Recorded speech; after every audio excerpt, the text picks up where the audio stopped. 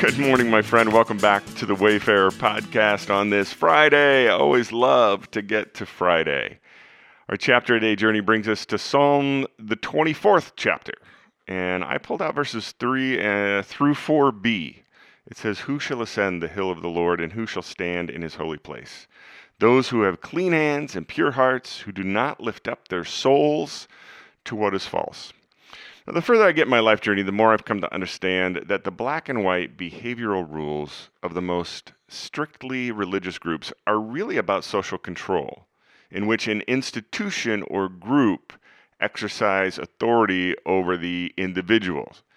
The goal and benefit is a sense of corporate order, some collective security, a sense of control. Within this type of system, the individual's role is simple. It's strict obedience to the group's behavioral rules, both those that are written and those that are insidiously unwritten but understood.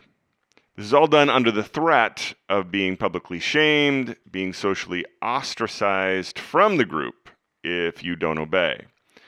This type of system exists as religious fundamentalist sects and denominations, fraternal organizations, gangs, cults, secret societies, and the systemic equivalent can even exist in businesses, corporations, sports teams, community organizations, you name it. Now, systems like this have existed throughout history, and they continue to this day.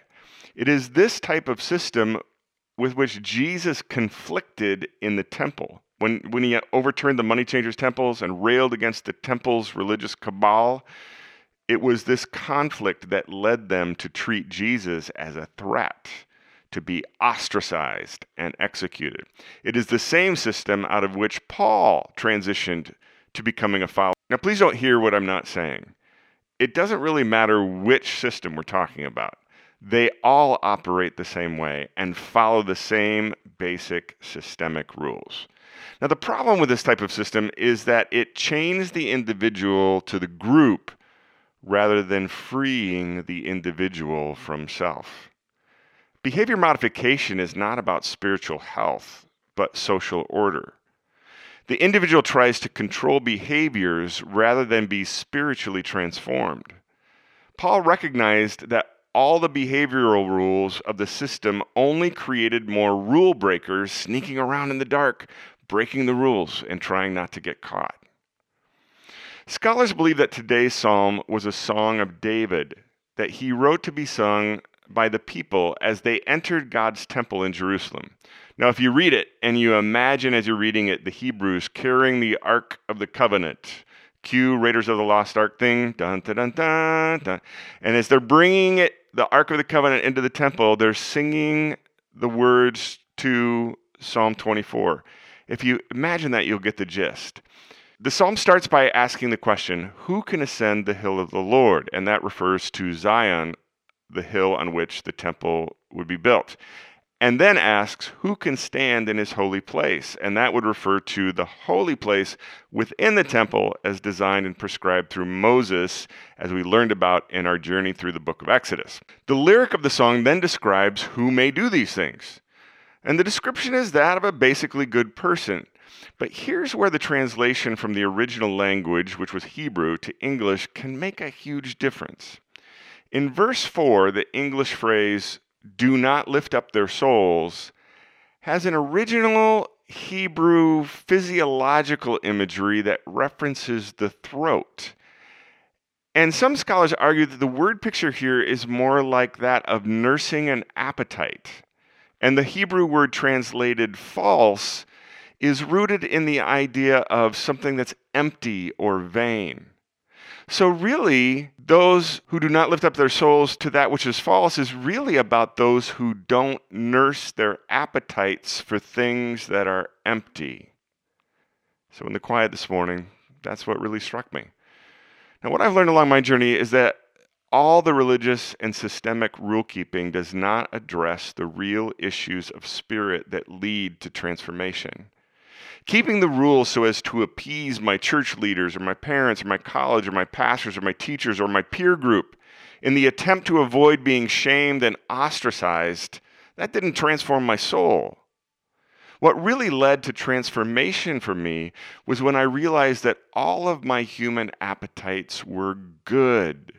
They were created within me by God. Paul realized it too when he said, look, nothing is unlawful for me. It's just that some things aren't beneficial. My appetite for food and for drink and for pleasure, for rest, for sex, for relationship, for security, for peace, for affirmation, all of them are good. They're part of what God created in me.